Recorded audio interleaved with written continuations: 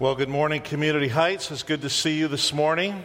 We are in the book of, man, I just can't remember which book we're in. It's one of the New Testament books. The people who put the stage design together, I'm thankful. I know one is Sandra and one is Alyssa, and there might be some others. But I think maybe they're glad we're not in the book of Ecclesiastes, because they made this thing by hand. They made it. I thought they bought it somewhere. And then I found out that they fashioned and designed it themselves. So we are in the book of Luke, chapter 4. Last week, Jason had us in the wilderness, where Jesus was being tempted by the devil. And now we're going to see that in this passage today, he is going north, out of the wilderness, north to Galilee, to begin his ministry as a young 30-something, right? He was the original millennial, Jesus was, 2,000 years ago. And he's going to start his ministry in the town of Nazareth, and we're going to see that. But the name of this morning's message, I'm just calling it a Jesus Manifesto, because a manifesto is a public declaration of policy or the aim for whoever is publicly declaring something.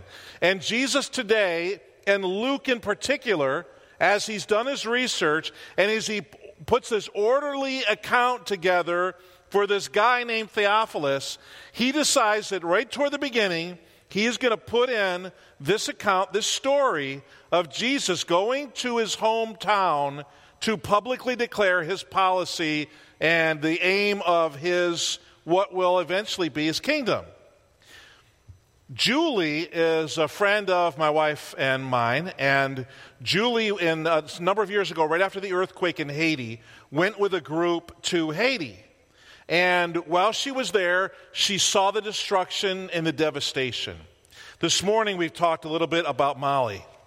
My wife and I got to see our friend Jen Vogel. She was the lady on the left of those two women that were there, and the one was speaking. She was in our church. She is in the church in Orange City, and was my director of children's ministries for about 10 years. Wonderful lady, and she's talking about the Women's Project. And then that young couple described it afterwards, the human trafficking and the sex trafficking that people are caught up in. And Julie, when she went to Haiti, she saw this stuff going on.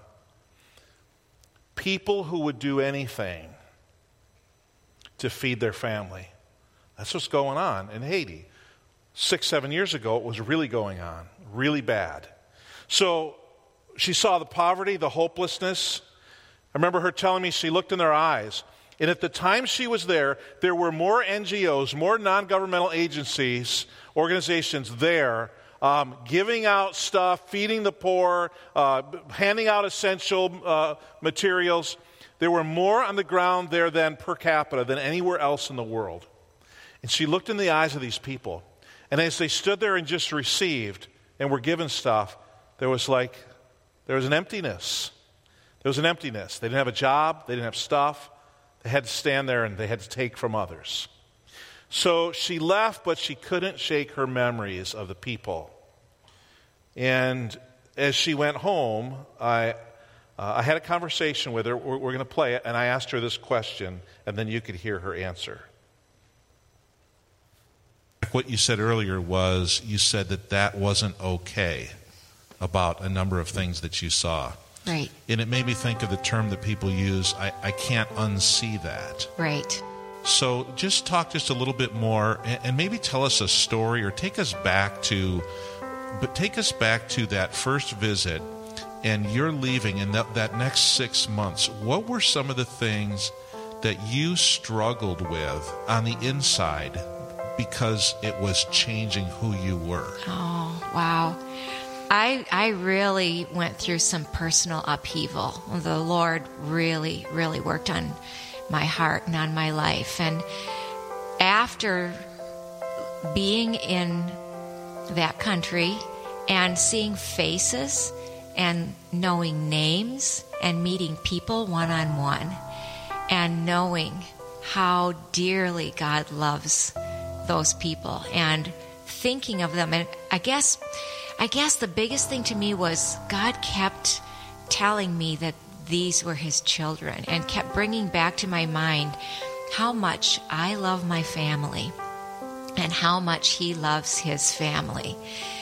And then I kept coming back to the lifestyle that I live, the things that I have and I take for granted, the beautiful house I live in, the tap water that I could turn on and drink, the number of towels that are in my cupboard, the fact that not only am I not hungry, but sometimes I have to choose to be a little less hungry because I eat too much. The number of clothes in my closet. Sometimes just the fact that there were just so many things that were difficult for me to come to terms with that had been a huge priority in my life up to this point in time, that God was pointing out to me I needed to shift my thinking processes and that my priorities really needed to shift. And I needed to start thinking in a whole different way about what is most important in life. Not necessarily that having things are wrong, but the priorities that I had built up in my life and in my mind really had to shift. So there were things that I really struggled with, and I have to say, my family could tell I was going through some struggles, and they may have been concerned about me at a few times when there were some times I just had to go on long walks and I just had to cry. I really was broken. It was difficult. So it was her compassion and concern for these people that just welled up inside of her and that eventually forced her into action. And she did something about it. In today's passage, Jesus reveals how his kingdom is going to be full of the poor. The kinds of people that were probably best representative of the poor were the people that she saw then. But when Jesus says, as recorded by Matthew, "Blessed are the poor in spirit, for theirs is the kingdom of heaven," he didn't just mean the poor, physically poor, economically poor, but he meant the poor, period. Those who knew their place before God, those who saw God for who he was, knew who they were, and realized that in comparison, there's a paucity, there's a poorness that we all have when we're compared to God. So all of us, but then the poor in every culture, those who are the outcasts, the social pariahs, outside of the coterie of the in crowd, the poor. And in today's passage, we're looking from verses 14 through 30. And there's one line in the middle of it that the whole passage hinges on. It is the focus, I believe, it's the focus of the entire passage. And it's kind of in the middle. And we're going to see it in just a second. So in verse 14 and 15, it says that Jesus returned to Galilee after his temptation in the wilderness. Look what it says, in the power of the Spirit. So we saw in his baptism that the Spirit descended like a dove in bodily form and was upon him. It says that in the power of the Spirit, he was led by the Spirit into the wilderness. And now he is going to Galilee in the power of the Spirit. So here's an interesting aside. He didn't use what were the Son of God's powers. He, as the man, Jesus, walked in the power of the Spirit. Then in Acts chapter 2, after he ascended, who came to be with us? The Holy Spirit. So see, we're a lot like Jesus. We're people. Like he was a people. A man with the Spirit, walking in the power of the Spirit. It's not inaccessible to us at all. We're in the same boat. He put himself in the same boat that we're in. So news about him spread through the whole countryside. He was teaching in their synagogues, and everyone praised him. It was good. He was illuminating the scriptures to them, and they were loving it. So in verse 16, he went to Nazareth. You know what I'm going to say, don't you? Nazareth, right? Nazareth, Newton. He went to Nazareth. Can any good thing come from Nazareth? But he went to Nazareth where he had been brought up. This was his hometown. Where were you brought up? Got that hometown in your head? Right? It's probably not any place special. In fact, it's probably not that great of a place. But it's where you were born and raised. So it's special. It's great in your mind because that's where you grew up. He went back to Nazareth. And on the Sabbath day, he went into the synagogue, as was his custom.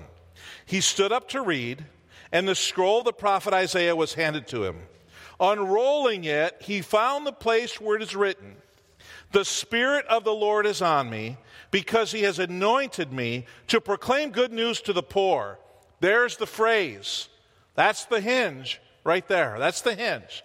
To proclaim good news to the poor. He has sent me to proclaim freedom for the prisoners and recovery of sight for the blind, to set the oppressed free, to proclaim the year of the Lord's favor. Now, if we were to take that little passage on the screen and we were to look at it grammatically, how it comes in its original language, even going back into the Old Testament where it's pulled out of Isaiah, the Spirit of the Lord is upon me, for he has anointed me to preach good news to the poor. He has sent me. So Jesus is emphasizing that he is the one of whom the prophet is speaking. He is saying to them, as he's reading this to them, that me, right here, I'm the one who is to proclaim good news to the poor. It's me.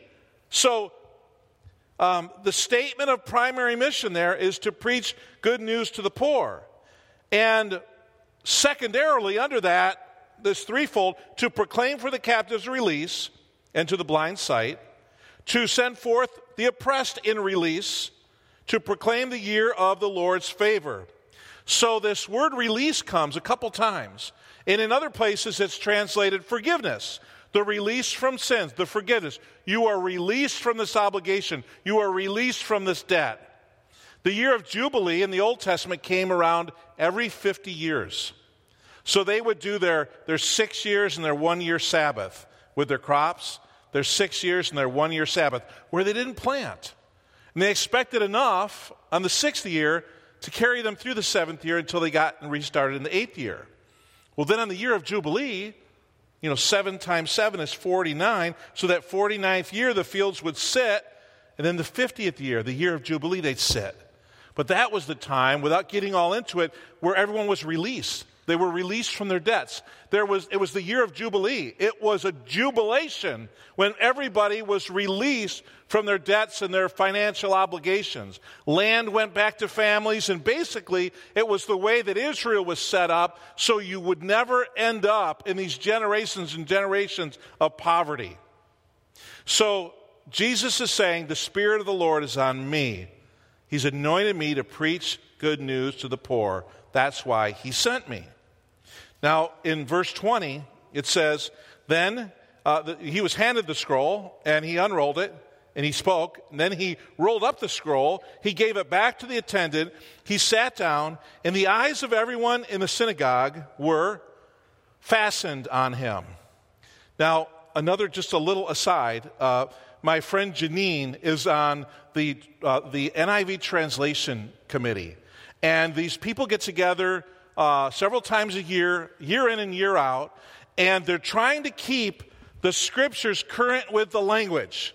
So the Bible's solid, it never changes, but the language is always changing. Language is fluid and it moves, and some words get thrown out, other words get brought in. And so the translation committee is always working, making changes, tweaks, making sure that the Bible is being spoken in the language of the people. And then after they've got a whole bunch of these tweaks and changes together, they issue another revision.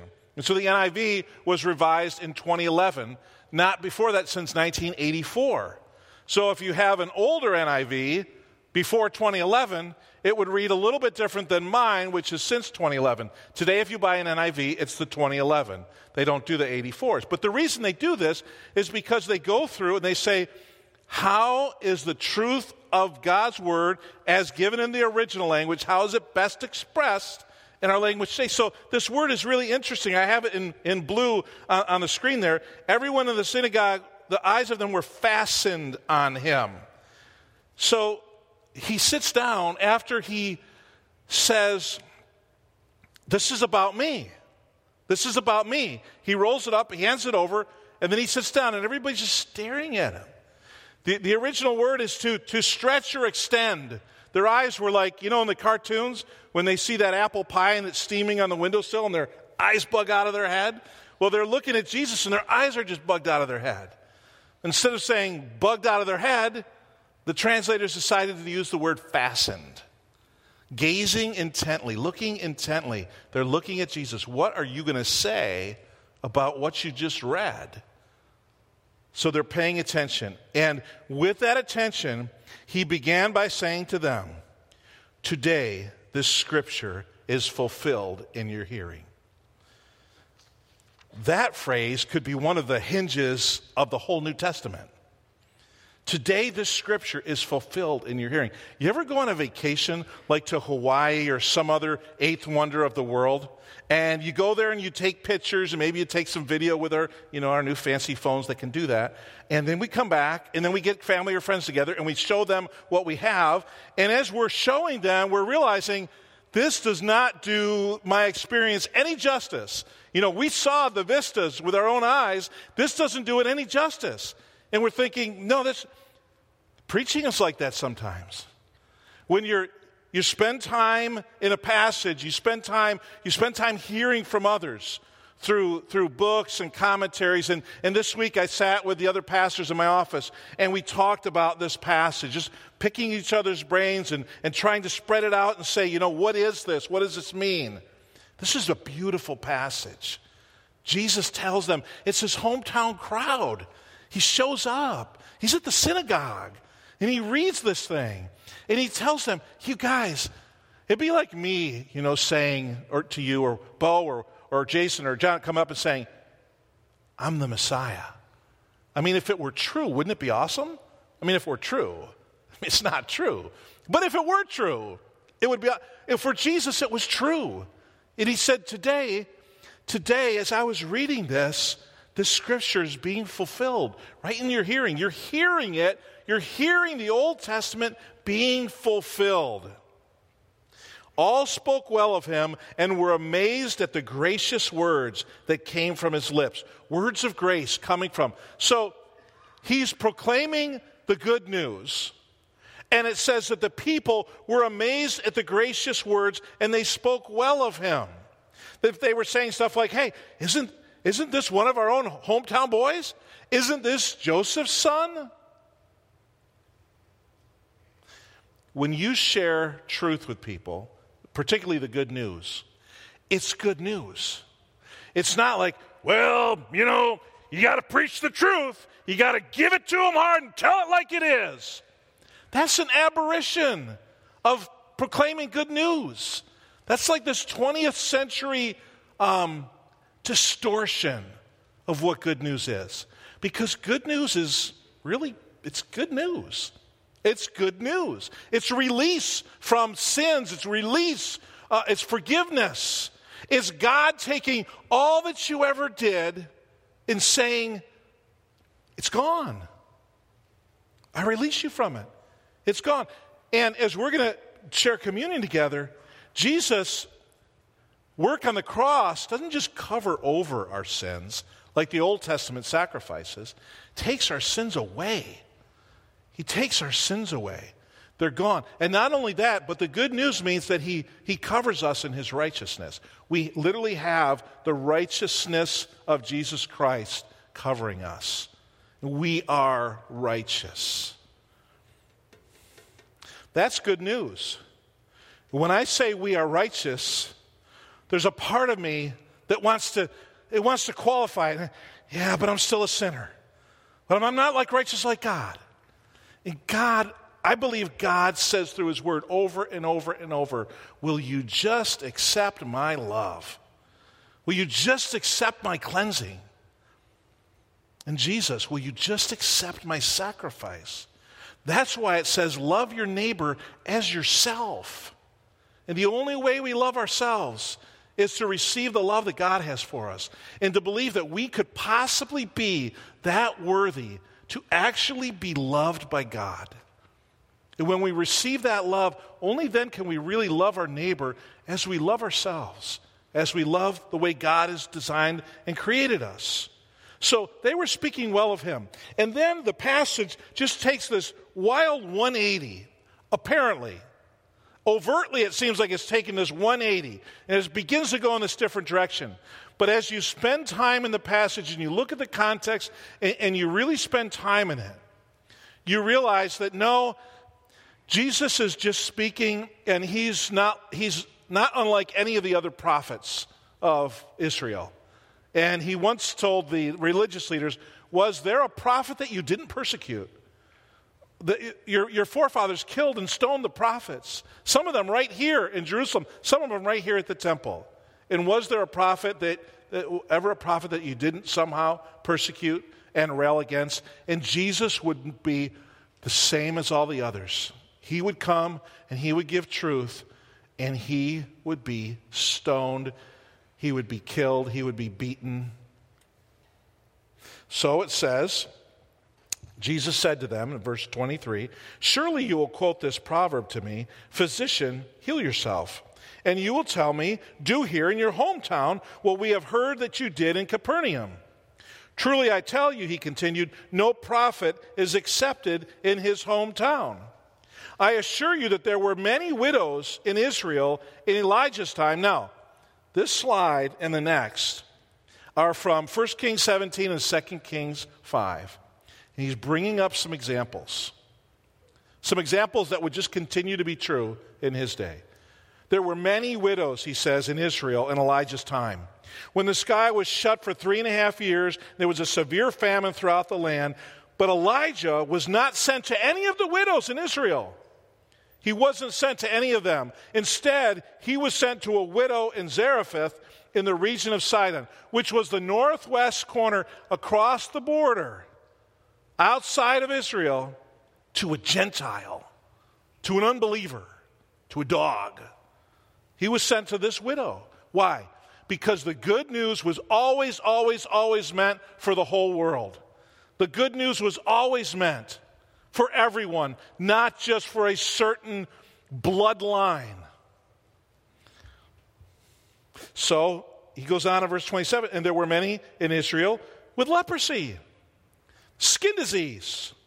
They were, remember, unclean. They had to be in separate places and little groups outside the main part of the towns and the cities.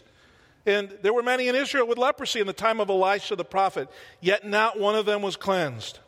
Only Naaman the Syrian, which I really love because I'm half Syrian, and I had an uncle Naaman who was all Syrian, and I bet he looked just like this Naaman because he looked really, really, really Middle Eastern. And they didn't like this. Not one of them was cleansed, only Naaman the Syrian. Naaman was a military leader of the enemy. He was on the other side. He was a military leader, and worse yet, he had leprosy. He was already bad, but then he was like oozing bad. He was yucky. And with all the people in Israel that had leprosy, Elisha was sent to Naaman. And actually, Naaman was sent to Elisha and was told what to do and was just such a non-Jew that he wasn't going to do it. But he was kind of talked into it. And when he did it, he was healed.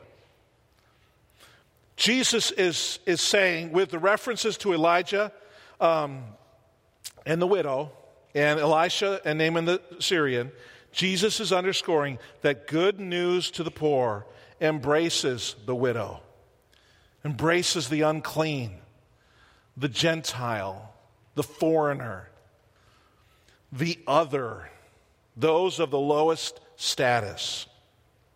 They knew what Jesus was saying. that him coming as the Messiah meant deliverance and good news to the whole world, not just to them, not just to the Jews. And they wanted him to themselves. They wanted him. So all the people in the synagogue were furious when they heard it. They weren't just mad, the translators, right? They know the words. They were furious. How dare you do this?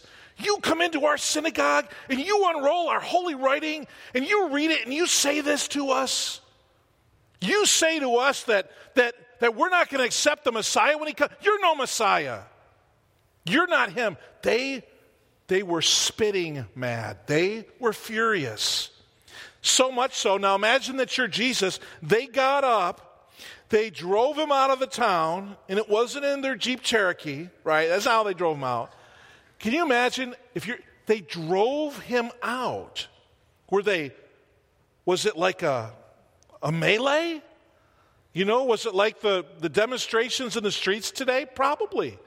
Where they just, come on, and they manhandled him out of town. They took him to the brow of the hill.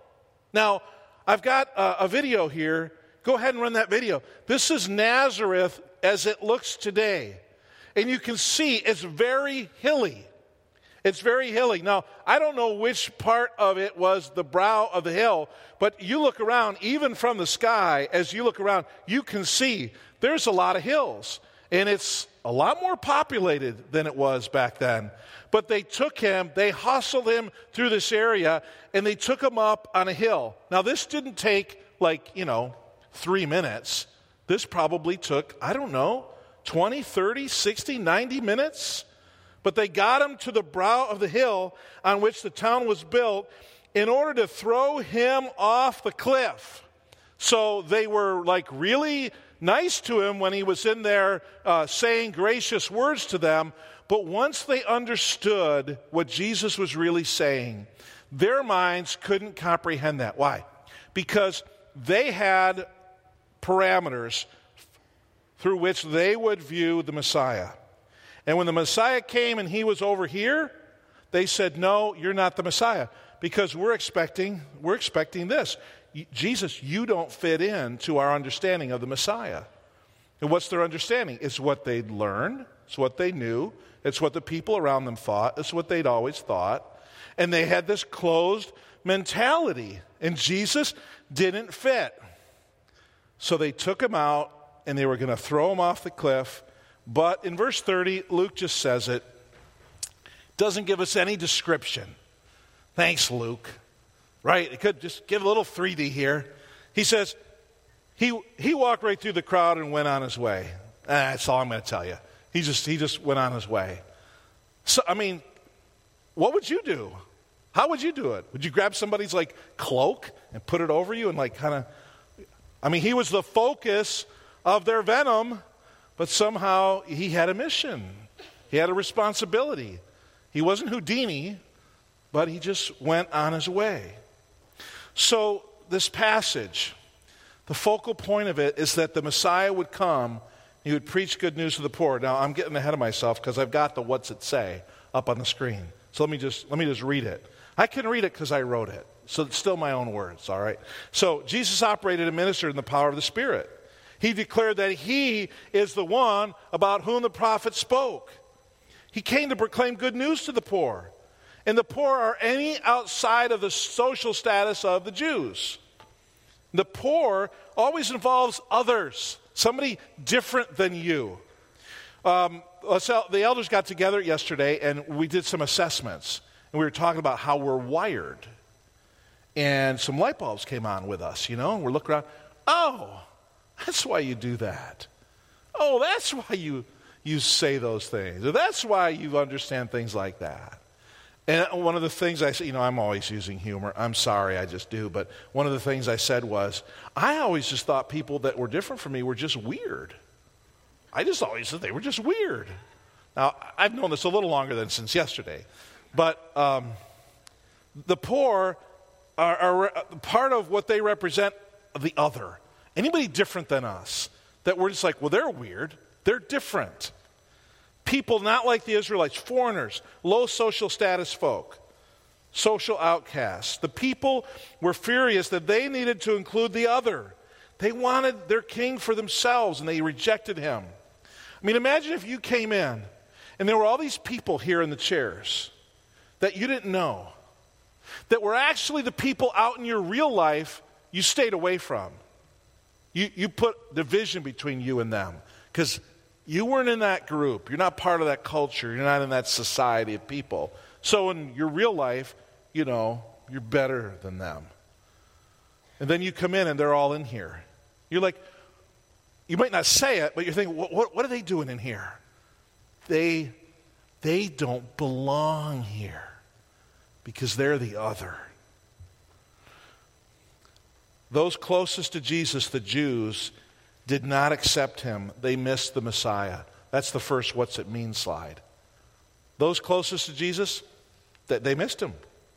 Jesus came for the poor, the outcast, and those farthest from God. His kingdom would be an upside-down kingdom, people call it. That comes from that, in the middle of Acts, when it's talking about the work in Thessalonica. It says that the disciples, the apostles went in, and the whole town was turned upside down with their teaching. That's what the kingdom of God is, though. So listen, even though we're all Christians, the odds are that when the truth of the Scripture gets into us, that our first reaction is, oh, I don't have to do that. It's optional. My poor mother, she needs help in her home. So me and my sisters were working on this thing. And she tells us, well, just because the doctor tells me I have to do this doesn't mean I have to. Just because he says it doesn't mean I have to do it. It's my house. Help me not to be like that when I get to be her age. My poor kids. I love my mother. She's wonderful. It's the dementia. It's the dementia. And it's causing her to be different than she was before. But do we have spiritual dementia sometimes? Well, just because the Bible seems to indicate this, and I don't mean just like surface, the Bible says, thou shalt or thou shalt not. But I mean, when it gets to the heart of, hey, Jesus came from heaven to earth to deal with the likes of us. This guy forgave his servant all this huge debt. And then the servant goes out and he just has this little debt. You know the story, but he doesn't forgive it. And the master is very angry with this servant because he didn't do to that person what the master did to him. God sends his son Jesus, right? Jesus comes down to be with us, and he expects us to, in our lives, in our living, in our relationships, in our service, in our very lives, to proclaim good news to the poor. It's really not optional because there's a kingdom and there's a king. And the king rules. And the subjects obey the king. Or they get, whatever's coming to them. But somehow we just think it's like optional. I'm the same way. We read it and we think, well, I still don't really like to be around that. Listen, you guys, this is the very thing. When we're saying to ourselves, we don't really like to be around that kind of person. That's the kernel, that's the heart of sin. It's the heart of self. It's the heart of putting us on the throne saying, I don't really want to be around that person. That's when we got to lean into that and say, yeah, but God loves that person. That person's not too dirty for God. They're not too sinful for God. They're not too uneducated for God. They're not too other side of society for God. That's when we've got to lean in. Okay, I'm sorry. Let's keep going. The Jews missed the Messiah. We can't miss Jesus by missing the poor, the other, because the Jews did. We can't. The kingdom of God is without borders. What does it mean? It means the kingdom is without borders. There are no borders in the kingdom of God. We must include those that society casts off. The church in Newton can't be like the people of Nazareth, who with all their religion miss Jesus. How does it affect me? The poor may be poor economically, spiritually, status-wise, educationally, or otherwise socially. The poor are all of those. And if I am a Jesus follower, I will move toward proclaiming good news to the poor because Jesus did. And now in our common vernacular we say, period, full stop. It's supposed to mean something, like, emphatic. But if Jesus did it, then we're supposed to do it. So what's the bottom line? Following Jesus means we believe stuff, and then we act on it. If you don't act on it, you don't believe it. You can't just believe it and not act on it, because that means you don't believe it. James teaches us that. Belief that affects action. No action, no faith, James. Just like no love, no Jesus, the Apostle John said. So Julie, over time, acted. She acted. She started a business. She took on headaches and struggles for years with this business. She taught the Haitian women to make jewelry. She figured out a way to sell it in America. She provided jobs. She provided a living. She provided hope. She provided Jesus. And I asked her, I said, what's your vision for this? What are you trying to accomplish in what you're doing with your business? This is a short answer. Go ahead and listen to it. I believe God is starting a movement of connectivity in His kingdom, and I'm excited to be a part of that. I have dreams of employing so many more families and equipping so many more families. Dreams of giving them good shelter, food, and water as a jumping off point, but having a great place to work and a place to learn about Jesus Christ in their everyday work. I feel like God just shows up most in our everyday, mundane, day-to-day work, and that's the greatest place to share where He is at work. I also want to just give a lot of opportunity to people here in the United States, both the women that work here in our home office. We have women who come to us from transitional housing situations who have been really beat up by the world, who are in tough places and need jobs with good grace and maybe need to learn some job skills. But what I've seen God do in their lives is He shifted their mindset from that of a victim to the mindset of someone who is helping somebody else. How powerful is that? That is amazing. And I would love to see that happen for a lot more people. So she never imagined when she went to Haiti that she would come back and she would actually start this business. She was not a business person. She was a band director for a high school for 30 years. And she retired, and when she went to Haiti, she came back, and her husband had some means. And she said to him, "You are going to help me start a business."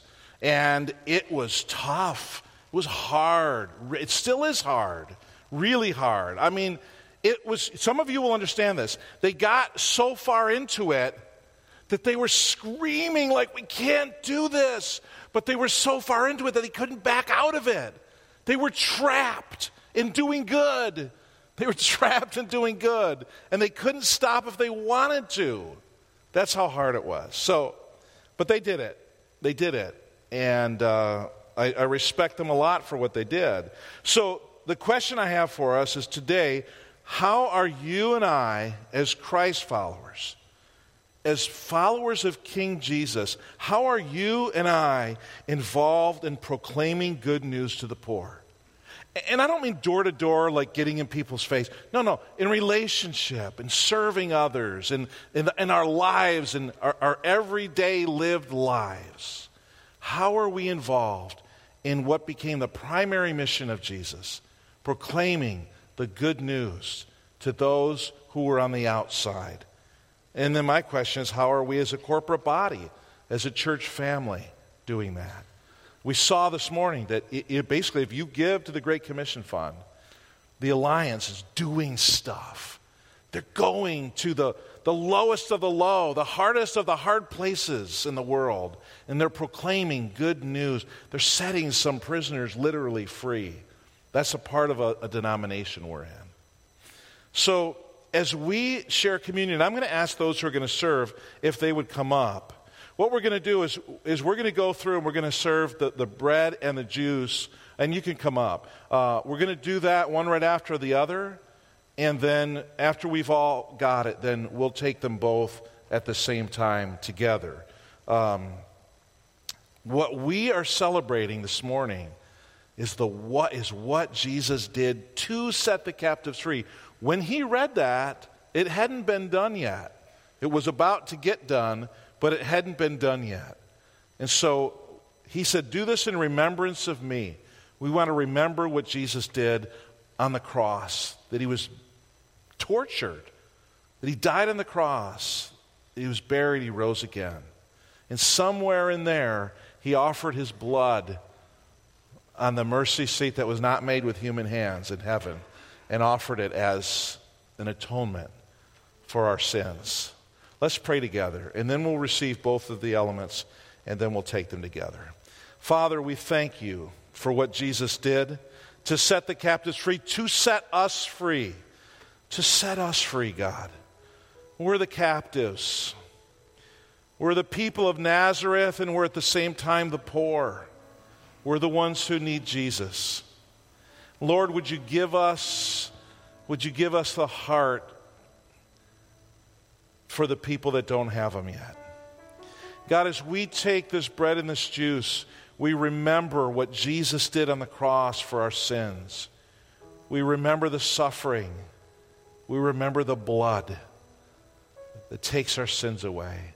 We say thank you, Jesus. We say thank you. In your name we pray, Lord Jesus. Amen.